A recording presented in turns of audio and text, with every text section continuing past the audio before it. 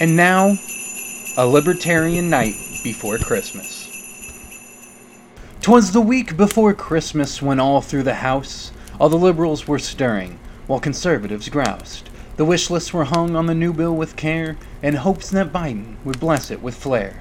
The members were nestled all smug in their heads, while visions of donors danced in their heads. As behind closed doors, the liberals they will decide they will stick us with a huge spending bill.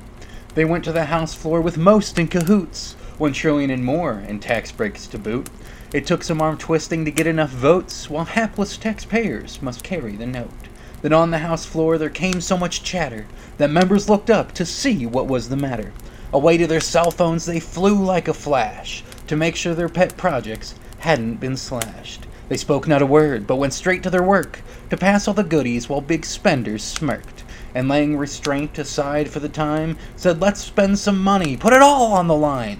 Now Clyburn, now Clark, now Hoyer and all, on Jeffries, on Cartwright, cried Pelosi, roll call, to the front of the room, and let gavel fall. Now dash away, dash away, dash away all.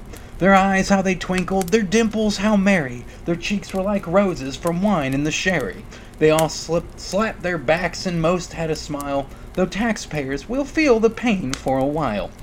But some raised a ruckus and said, it's not right. We promised the voters that we would be tight. Who cares, came the answer. It's Christmas, don't fear. We'll just tell the voters we'll do better next year.